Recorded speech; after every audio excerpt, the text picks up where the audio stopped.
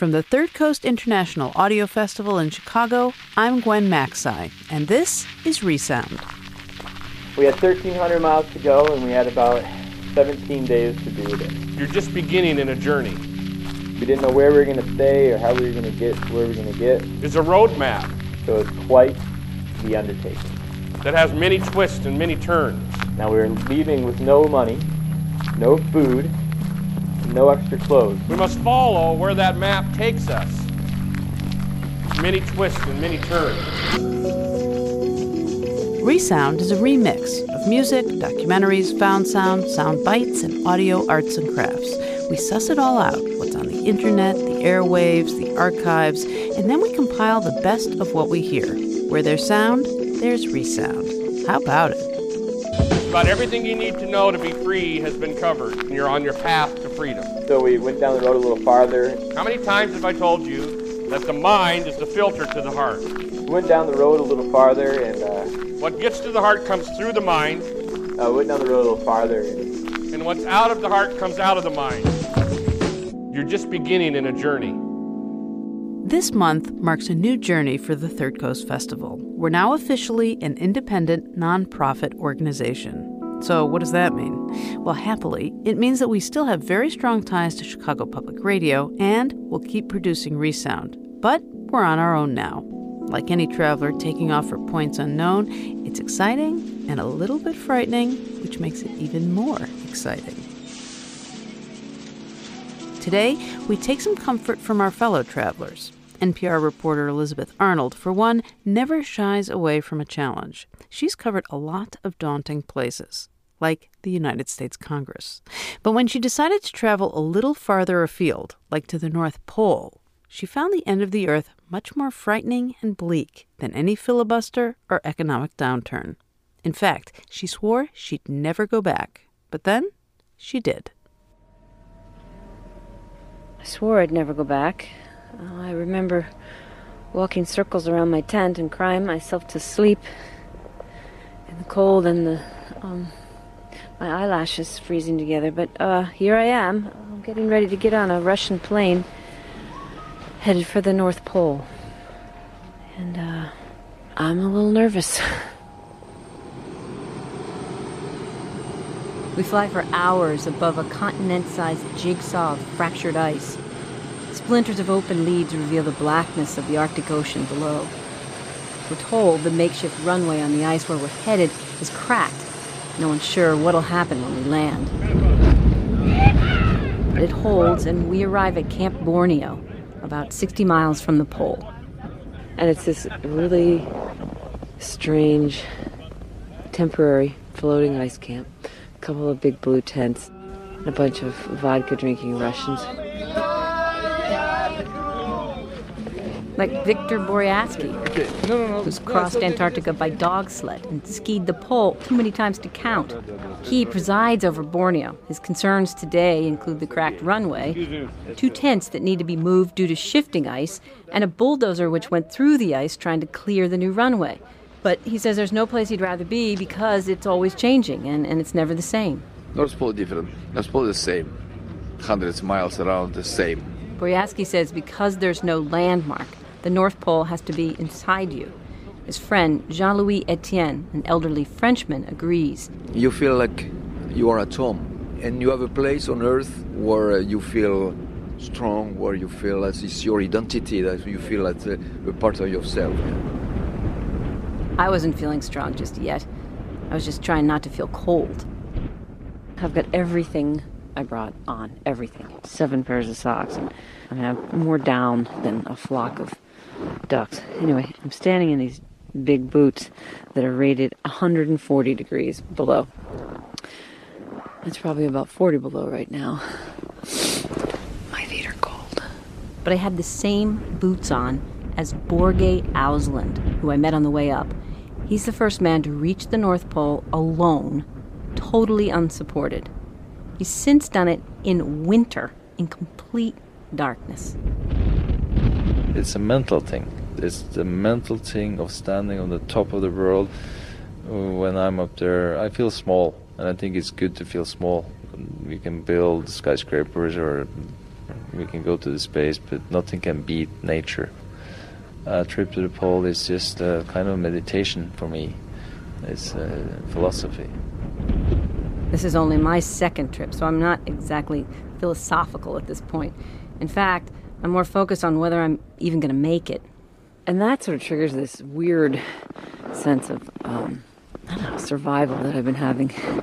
Like I'm hungry for things I normally wouldn't eat. And I probably shouldn't say this, but I saw this chocolate bar. And I took it. It wasn't mine. You know, I don't even like chocolate. After a couple more days there in camp, the weather got better enough to get us closer. And on the way, we stopped to resupply these two explorers who'd been on the ice for 2 months. Greenland. Alain Hubert and Dixie Dansiker. And the day before, they'd reached the pole from the northern coast of Siberia. And then they were headed to Greenland for another 2 months on the ice. Every gram is too much. Don't want it. So Dixie's carefully packing his sled, meticulously, one thing at a time. Hey, look at this. And he's joking as Alain. What a chaos. He's hastily throwing his stuff into his sled. Different personalities. Dixie's been to the pole before, but even so, The whole thing was just bad. Headwinds, a maze of open water and leads. And you really have to work hard to get to that mythical place, which is so volatile. Because as soon as you get there, you're already gone. Yeah. With the wind and... Okay, well, today's North Pole Day. so now it's my turn, and my expedition isn't nearly as arduous as theirs. There's some waxable skis in Okay. My sled is a lot lighter. It's pretty obvious where to go and where not to go, right? Yeah. But out there, other than my own breathing, it's utterly quiet.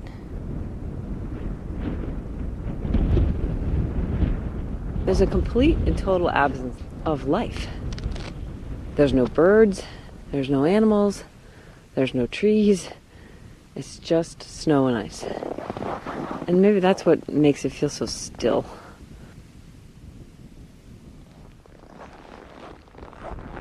I walked and skied for hours. There's something a little unnerving about the scale.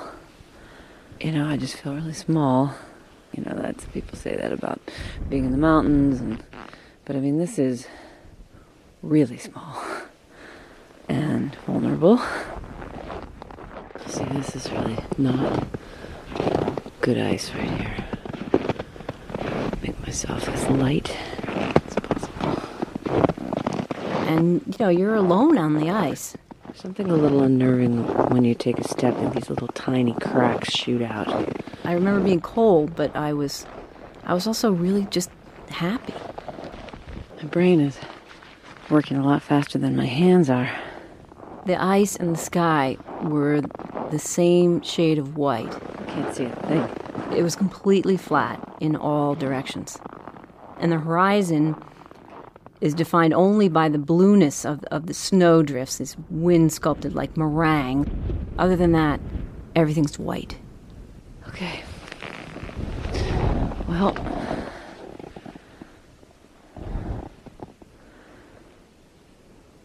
I'm standing at the North Pole. Who gets to say that? I'm in the company of dead men with big dreams and extreme adventurers and scientists and complete and total wackos. I am standing right now at the North Pole. The North Pole. Let's see, make sure here. It's still right on this spot. That's what the GPS says. 90 degrees. So, this is right this minute, for this very minute anyway, really the top of the world. Okay, well, if I move in any direction, even just a step, I'll be heading south. That's the thing about it. You're never at the pole for very long. You can't be. It's hard to imagine, but the ice I'm standing on is moving 4 feet a second or more. And so just in the time that it took me to say what I've said so far, let's see, look on my GPS. The pole's moved. So I'm not at the pole. I've got to get over here.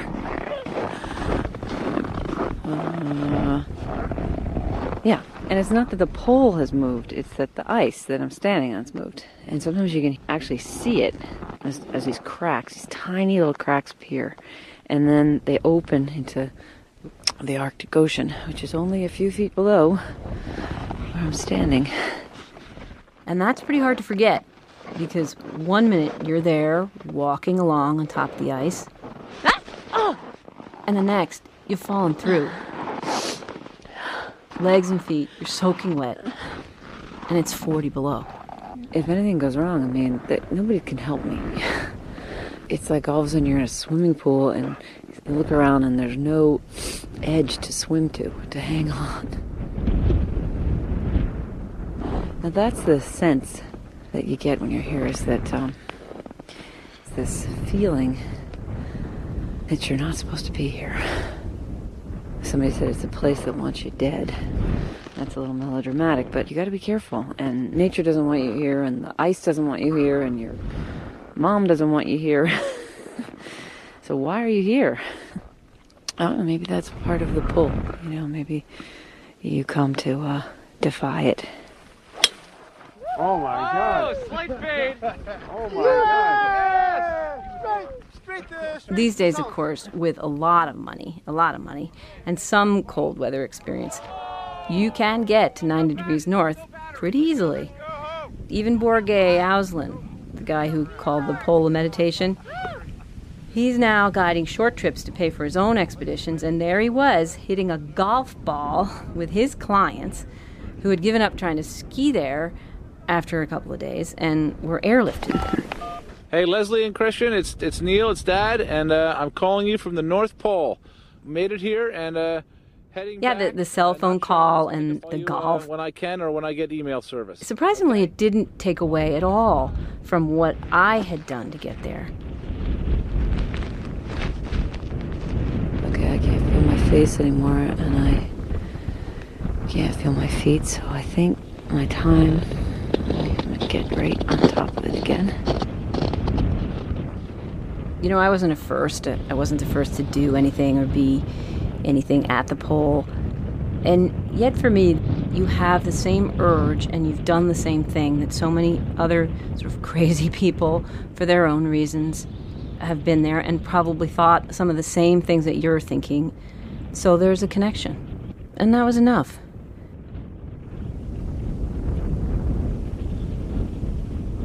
I'm standing on the North Pole. I don't want to stand here much longer because I gotta move. Otherwise, I'll be standing in this spot for a long time. I just want to kind of savor this.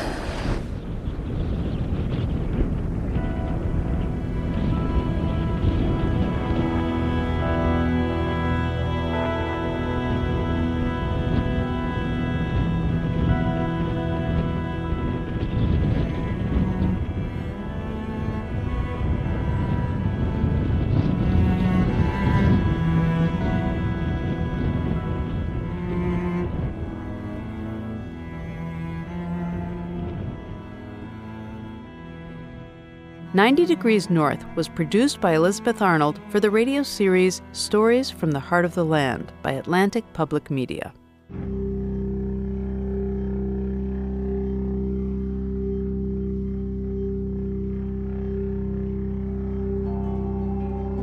You're just beginning in a journey. Now let's just make sure I get this right. In '86, that was when you were the first known woman to cross the ice to the North Pole, and '93 was when you were the first woman to go to the South Pole. Is that correct? That's correct. It was a dream that I'd always had. As a young girl, I wanted to go as far north as possible. I wanted to travel by dog team.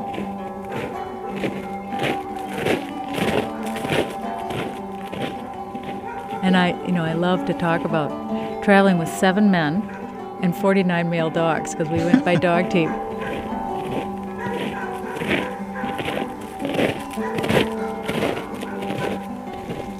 perhaps I wasn't just chasing my own childhood dream of wanting to get to the top of the world. I was feeling a bit more weight on my sled and was aware of that at that point, and certainly when I got home.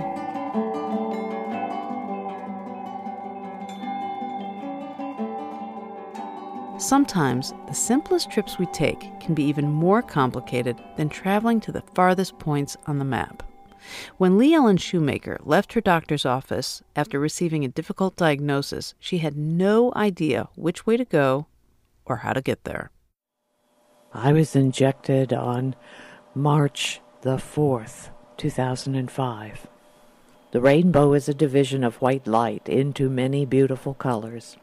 These take the shape of a long round arch with its path high above and its two ends apparently beyond the horizon.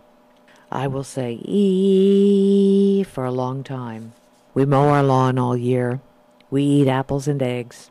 The puppy bit the tape. Lee Ellen Shoemaker isn't losing her mind. Sunshine, my only sunshine.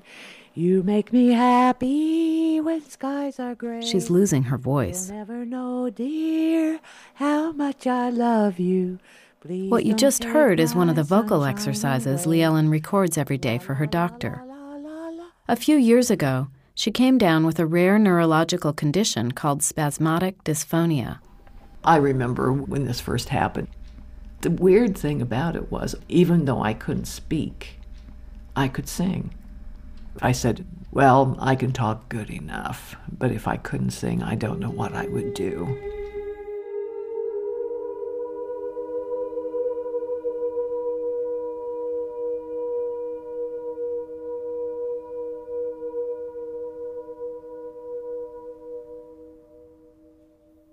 Shoemaker calls herself the tunnel singer. She's what you might call acoustically obsessed. She spends a lot of time looking for echoey places to sing. When I was very young, we had a coal bin in our cellar that was empty. And I loved to go down there and just make sounds. And anytime I would be in a space that I could hear something different, I had to test it out. I was on jury duty one time, and in the Hall of Justice, there are these long marble halls. In the parking garage near the hospital where I worked, a 7-story stairwell.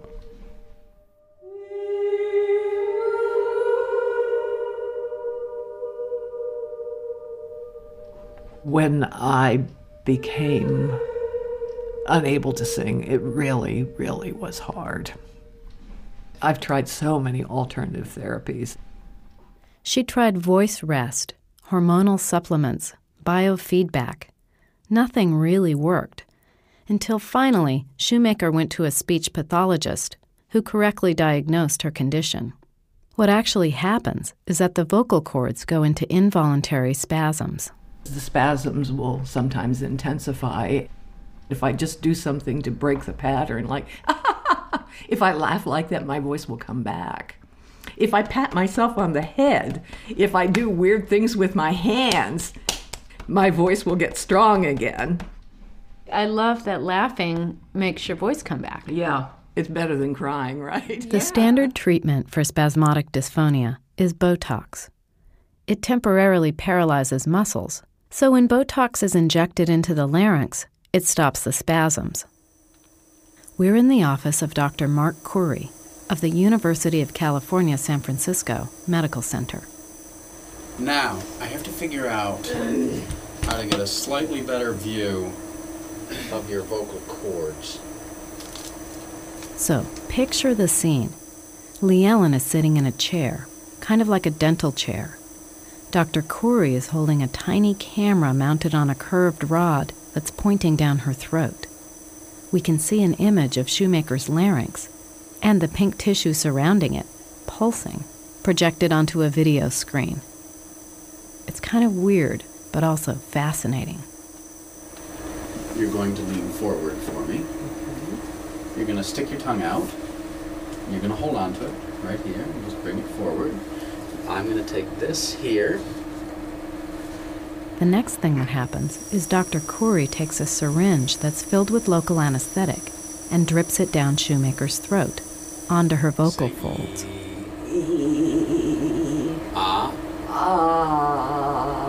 Say, we mow our lawn all year? We mow our lawn all year. It takes a few tries. Apples and eggs? We eat apples and eggs. Once she's numb, he then injects the Botox with a long, curved needle.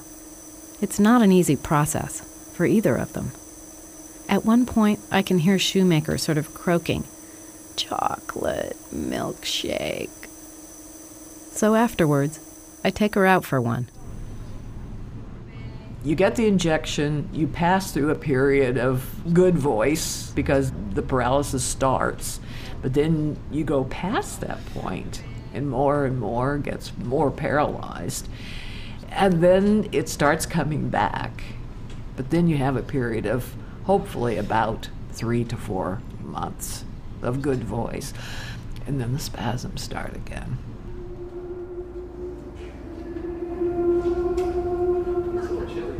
It's Saturday, the day after her Botox treatment, and we're up at the Marin Headlands tunnel testing her voice.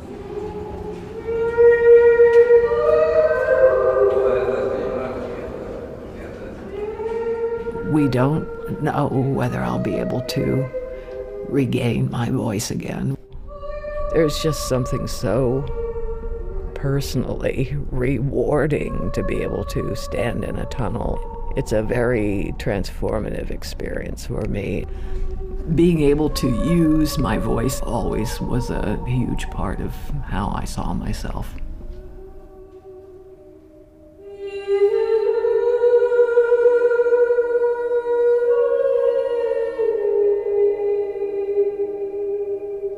Have you had dreams about singing since you haven't been able to? Yes, I sing a lot in my dreams. In fact, I can hit notes in my dreams that I never could hit when I was awake.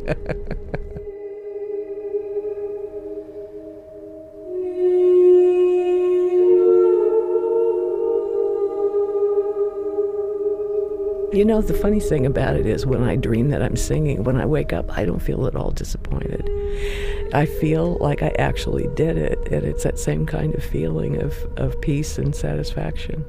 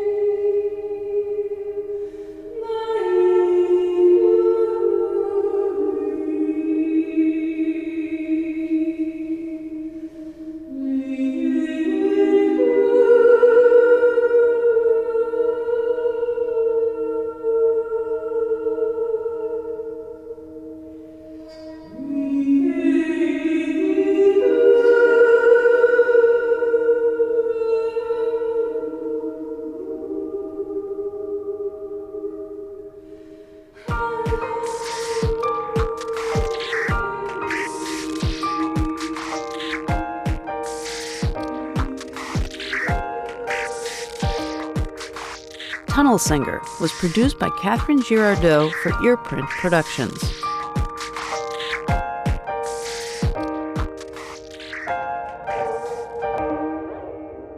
You're listening to Resound from the Third Coast Festival. I'm Gwen Macsai.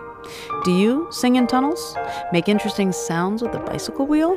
Does a beautiful bird sing outside your kitchen window? If so, we are interested in hearing it.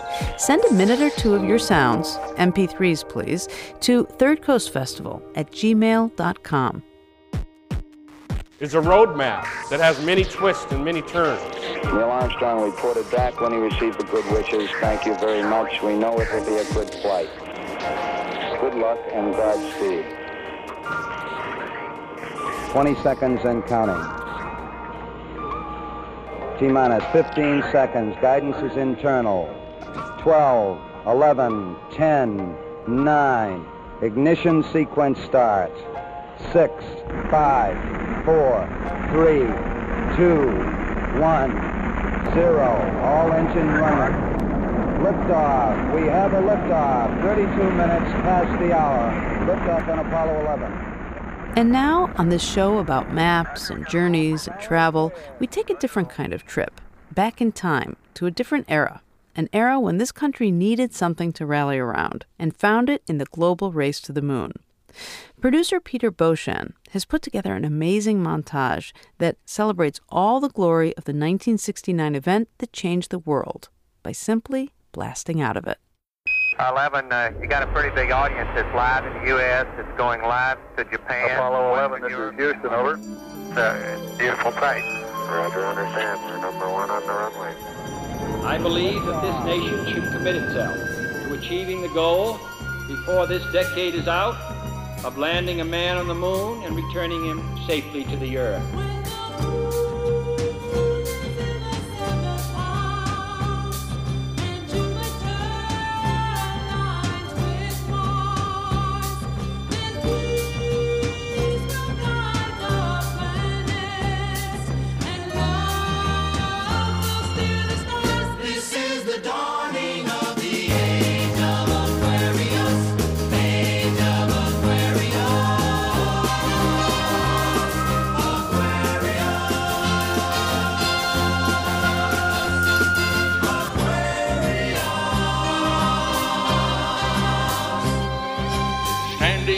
This same place, a third of a century ago, Franklin Delano Roosevelt addressed the nation ravaged by depression, gripped in fear. He could say, in surveying the nation's troubles, they concern, thank God, only material things. Our crisis today is in reverse. We find ourselves rich in goods, but ragged in spirit, reaching with magnificent precision for the moon, but falling into raucous discord on Earth. It was a battleground. No one, unless identified, was allowed on the street. Mark, T-minus 10 minutes and counting, T-minus 10. We're aiming for our planned liftoff at 33 minutes past the hour. This is Kennedy Launch Control. I don't know why people who've not been on rockets continue to ask, you were not scared? No, we were not scared. And until something happens, then it's time to get scared. We just passed the 2-minute mark on the countdown. T-minus 1 minute, 54 seconds. They had thrown me a pistol about 10 minutes before this occurred.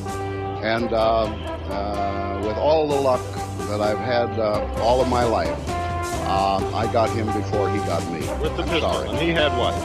An M16. And you got him. 30 seconds and counting. Astronauts report it feels good. T-minus 25 seconds. General, how would you assess what is the enemy doing on these major attacks? 20 seconds and counting. T-minus 15 seconds. Guidance is internal. 12, 11, 10, 9. Ignition sequence start. 6, 5, 4, 3, 2, 1, 0.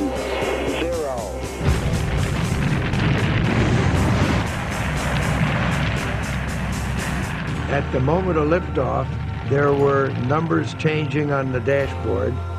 There were sounds indicating in the voice loop that we'd had liftoff.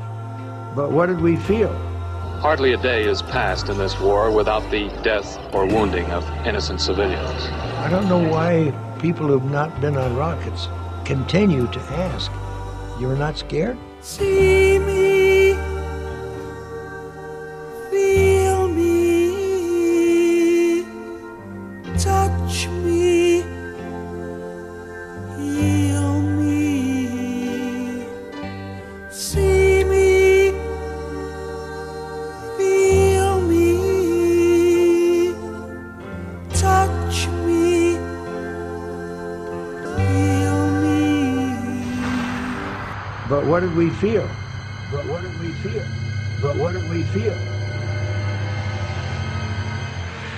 1968 in this country was a disastrous year. We had several assassinations, not too good. So we needed something really to cap it up that was positive, to give the American people a sense of accomplishment, or at least satisfaction of something. We set sail on this new sea because there is new knowledge to be gained and new rights to be won. We choose to go to the moon. We choose to go to the moon in this decade and do the other things, not because they are easy, but because they are hard. We choose to go to the moon. July 16th, 1969. 8 years, 1 month, and 22 days after President Kennedy's challenge, NASA was ready to turn the dream into reality. There is only one thing, Ralph, that's missing from my Disneyland. Only one thing, the world of tomorrow. I have nothing from the world of tomorrow. You want the world of tomorrow, Alice? You want the world of tomorrow? I'll give you the world of tomorrow. Just going to the moon! The dream of man, the long, impossible dream to reach out to the moon, is coming true. These men will lead the way. Our crisis today is in reverse. We find ourselves rich in goods, but ragged in spirit, reaching with magnificent precision for the moon, but falling into raucous discord on Earth. We are caught in war, wanting peace. We're torn by division, wanting unity.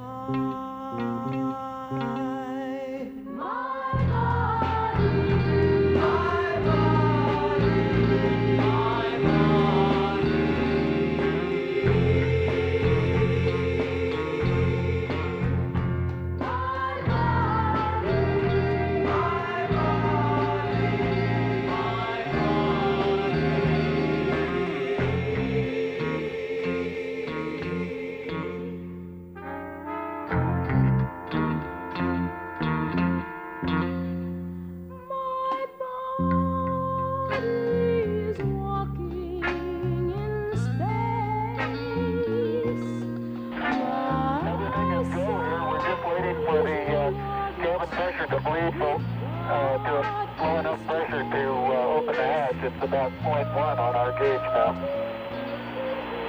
Neil, this is Houston, over. Go ahead, Houston.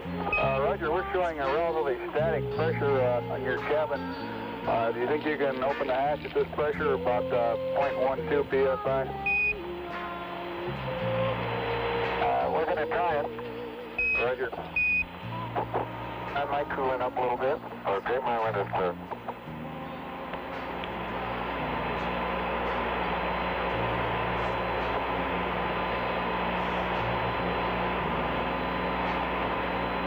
All RCU windows are clear. I'm circuit is 4243.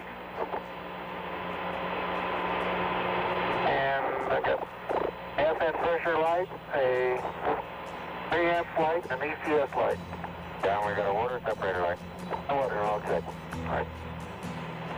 Okay, Houston, I'm on the porch. Roger, Neil. Okay, stand by, Neil. Columbia, this is Houston, 1 minute. Ground control to Major Tom. Ground control to Major Tom. Take your protein pills and put your helmet on. 10. Ground control to Major Tom. 7, 6. Commencing countdown, engines on. 3, 2. Check ignition, and may God's love be with you. I'm going to step off the limb. It's one small step for man, one giant leap for mankind. This is ground control to Major Tom. You've really made the grade, and the papers want to know whose shirts you wear. Lunar Module was produced by Peter Beauchamp. Peter works at WBAI, a beloved community radio station in New York City, and he specializes in remixes like the one you just heard, which he calls shortcuts. To hear more, including one that chronicles Obama's rise to the presidency, visit thirdcoastfestival.org and click on Resound.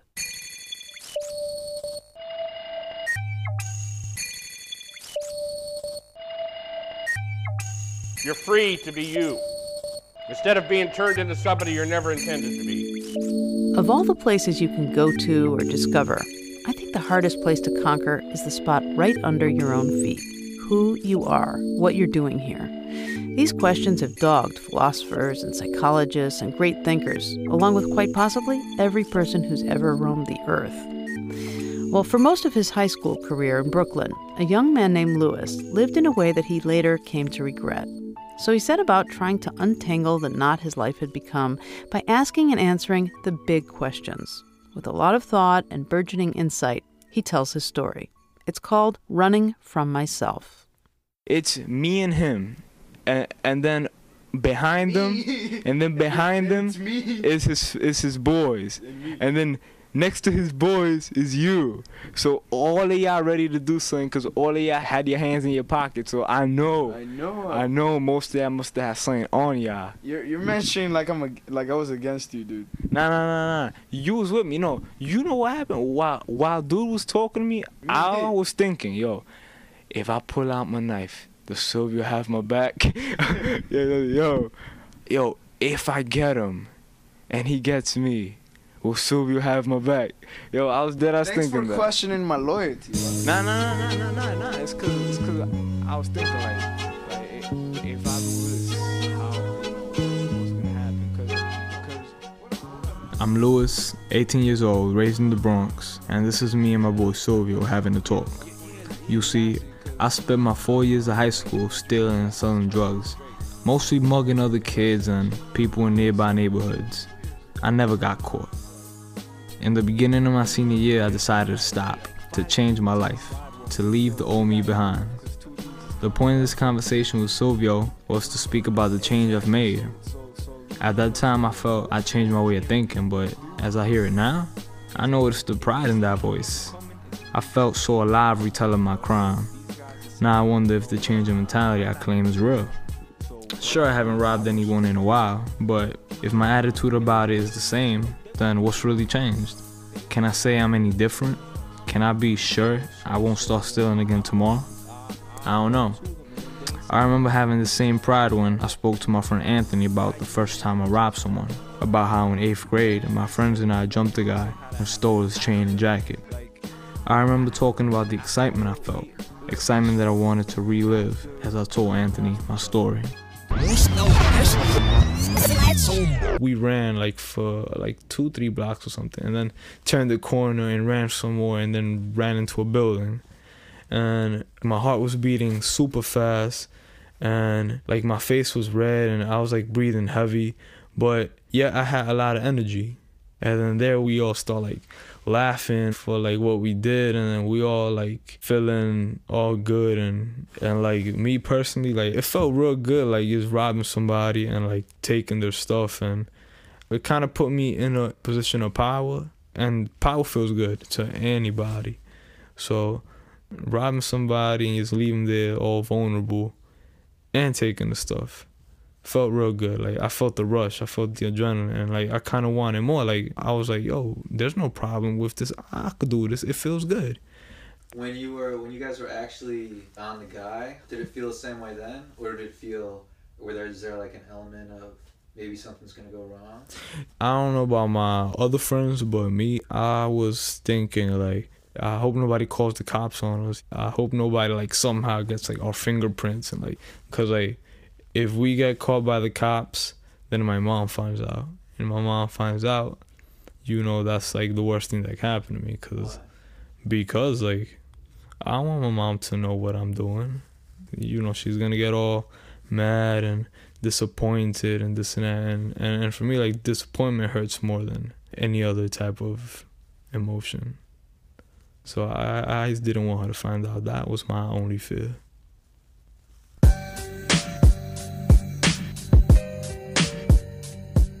I gave up dealing and stealing when I was a high school senior, but how long can I keep the animal caged? There are nights when I'm outside and I do feel like robbing someone, but I don't act on it. I've spent 4 years lying and hiding my dirt from my family. Regaining their love and trust was a difficult task, and I don't want to risk losing it again. I wish my brain had a reset button so I can erase my past. Maybe a reminder of the old me will clear these uncertainties. The only person who can help me with this is Eugenia. She's been my close friend and support throughout my 4 years in high school. I'm gonna call her up and see what she has to say. What up, Eugenia? How you doing? Hi, Louis. What's up? Nothing, chillin'. Yo, I was just calling you up because you know me mad long for like 4 years and everything. So, because you know me that long, you basically have seen how I've changed throughout these years. So I just want you to like describe to me how I was when you met me, like what you thought of me when you first saw me, like what kind of person you thought I was from then to now. Yeah, I can do that.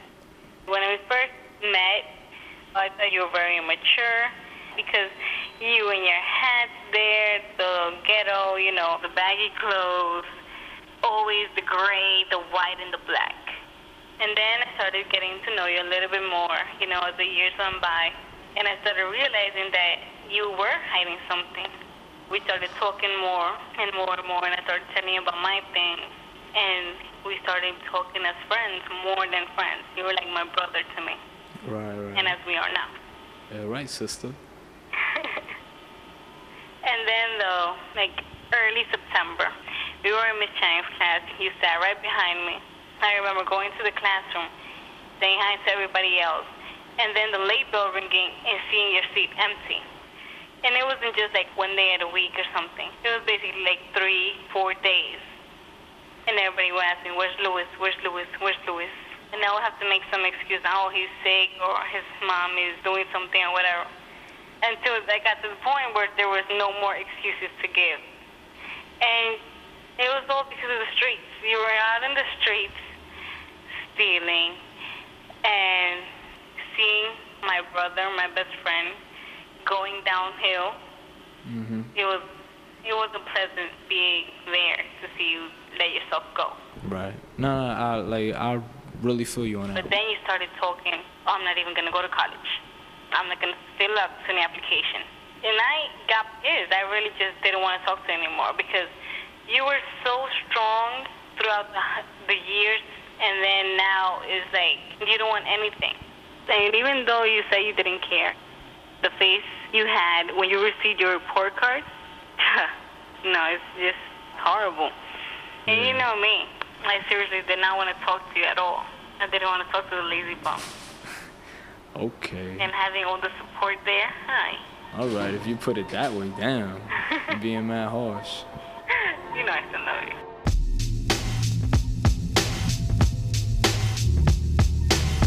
Talking to Eugenia made me realize I really messed up. As she described me, I felt sorry for myself because I was so ignorant at that time.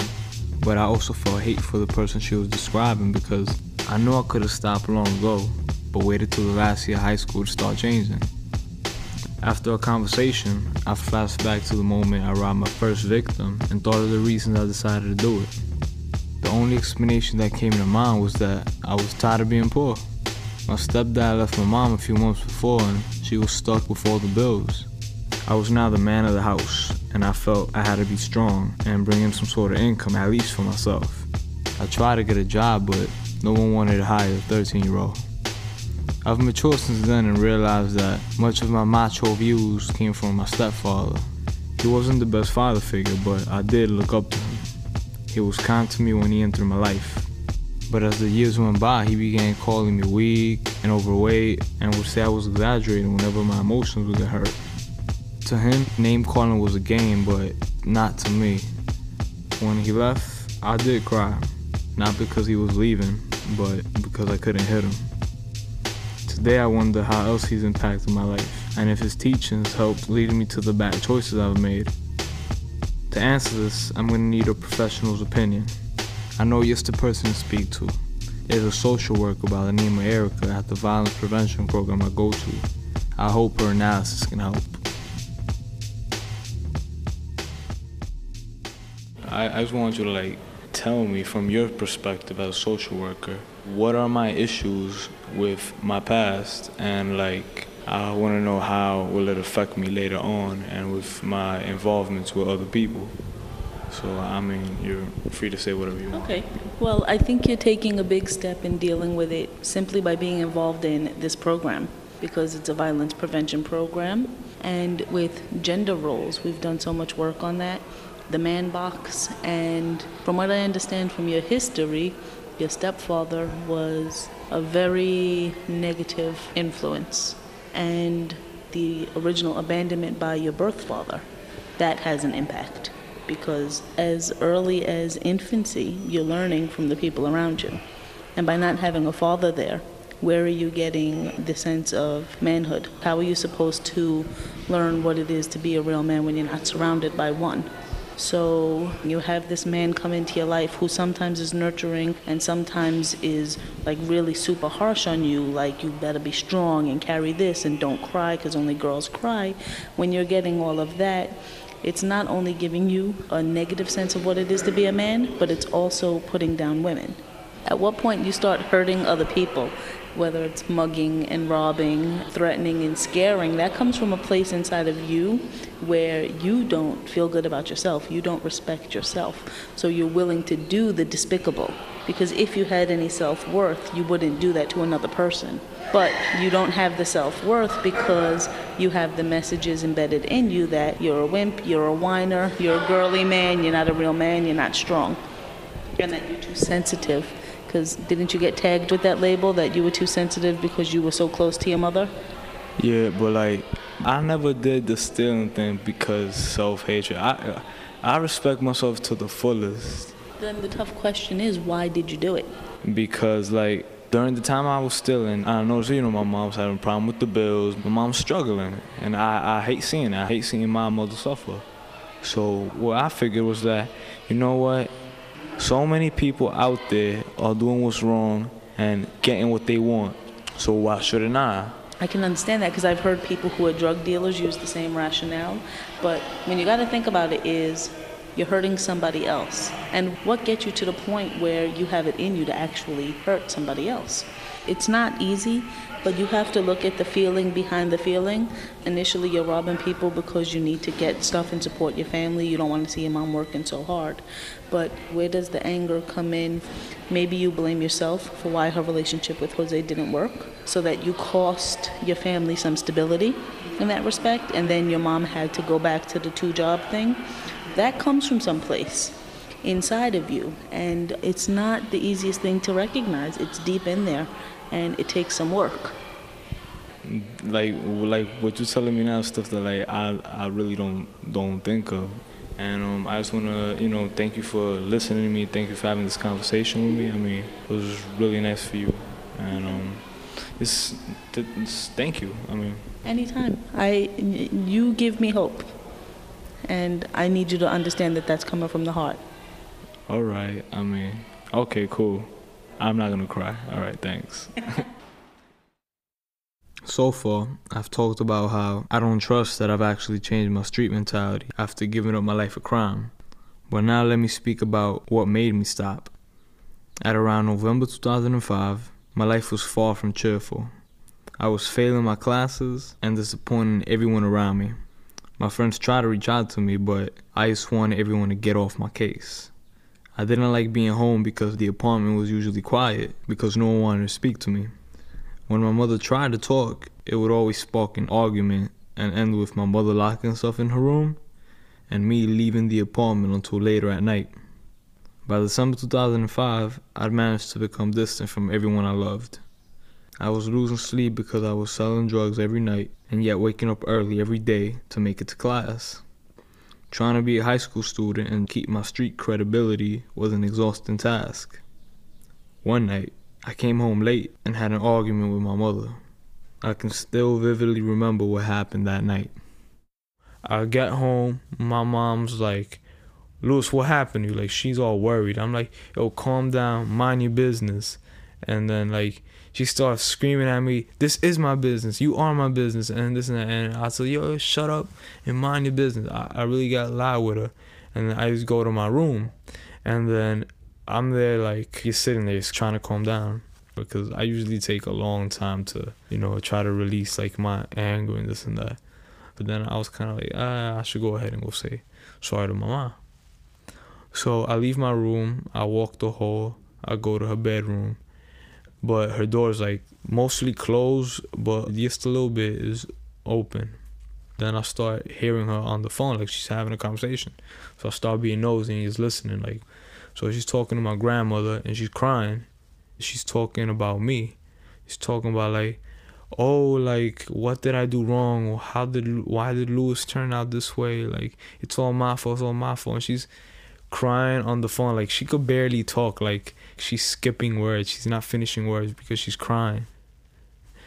When I heard that, like, I felt like I was trying to hold my tears. So like I can describe it as like my heart just getting flooded with like all the tears, and like I felt like my heart like it was being squeezed. I felt like my mouth was dry. I felt my mouth completely dry, and I was like, how could I, be like this? How could I make the woman that has, raised me and all that, how can I make her cry like that? I felt like a monster. And then I just walked away, like with my head down. I just walked away and I went to my room and I started crying even more. And, just stayed in my room, and I decided, I might as well just go to sleep. But I couldn't get the idea, like the thought, I had the whole event out of my head. So I stayed up like the whole night, and I just decided that I need to change. But change didn't come that easy for me. Depression hit me hard after I gave up crime. When I stopped selling drugs, I became a traitor to the people I dealt with. All the respect that neighborhood gave me was gone. I felt hurt because that respect was the only power I had. I wasn't doing good in school. I wasn't a good son. I wasn't making the amount of money I made before, and I didn't have anyone to talk to. I felt worthless. Dealing with depression was a struggle, but focusing my attention on my job and seeking help from social workers in my school helped me conquer it. It was a long process, but ultimately I learned to express my emotions more freely and managed to strengthen the bonds between me and my family.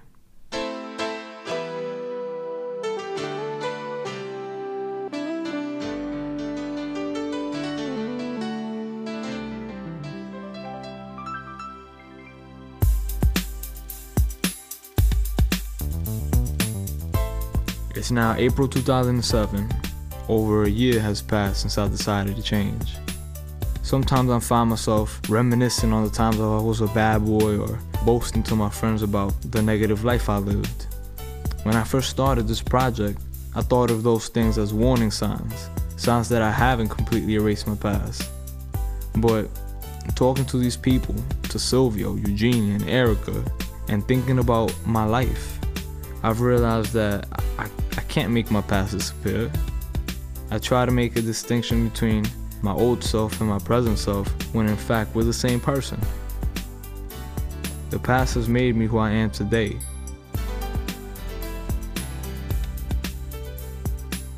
Running from Myself was produced by Lewis, along with Anthony Mascoro at 826 NYC, a writing and tutoring center in Brooklyn, with help from Jay Allison at transom.org.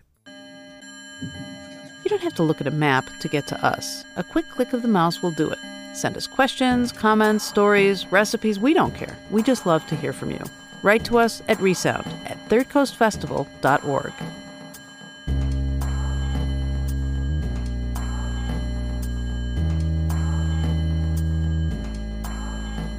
And quickly, before we go, we've got one more bit of sound for you, which comes to us from one of the most remote places in the entire world. Delaney Hall, the producer of ReSound, has been collaborating with Eric Shirikoff, a scientist at the South Pole who's spending 11 months of his life at the bottom of the world. He's been keeping an audio diary about his life in Antarctica. Here's the sound of his boots crunching through the snow. Now just imagine, it's wintertime there and dark all the time, and stretching all the way to the horizon, nothing but ice. It's really quite beautiful out today. Tiny bit of haze way off on the horizon. Otherwise, perfectly clear sky. The moon is so bright, you don't see a whole lot of stars. When the moon is down, it's astonishing how bright the sky actually is. Living in a city, it's easy to forget that you live in a galaxy. Out here, you're reminded of it every day.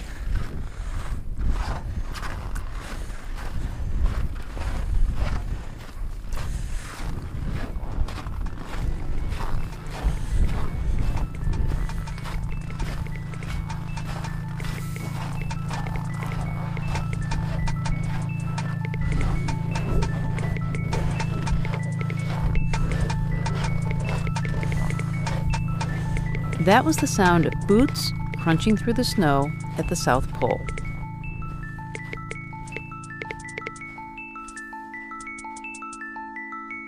You're just beginning in a journey.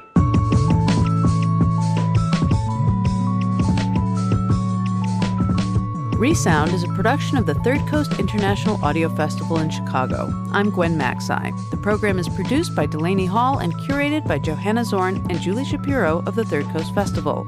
Carly Nix and Stanzi Vaubel are our trusty interns. You can hear today's program at thirdcoastfestival.org, where you can also hear hundreds of outstanding documentaries from around the world and subscribe to our podcast.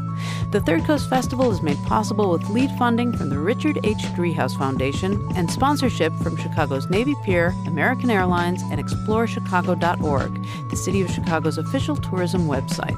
The festival is produced in partnership with the Center for Documentary Studies at Duke University and was founded by Chicago Public Radio. Music for ReSound is provided by Reckless Records in Chicago. If you want to contact us, we'd love to hear from you. Email us at resound@thirdcoastfestival.org. ReSound returns next week with more radio that you can't hear anywhere else unless you live everywhere else.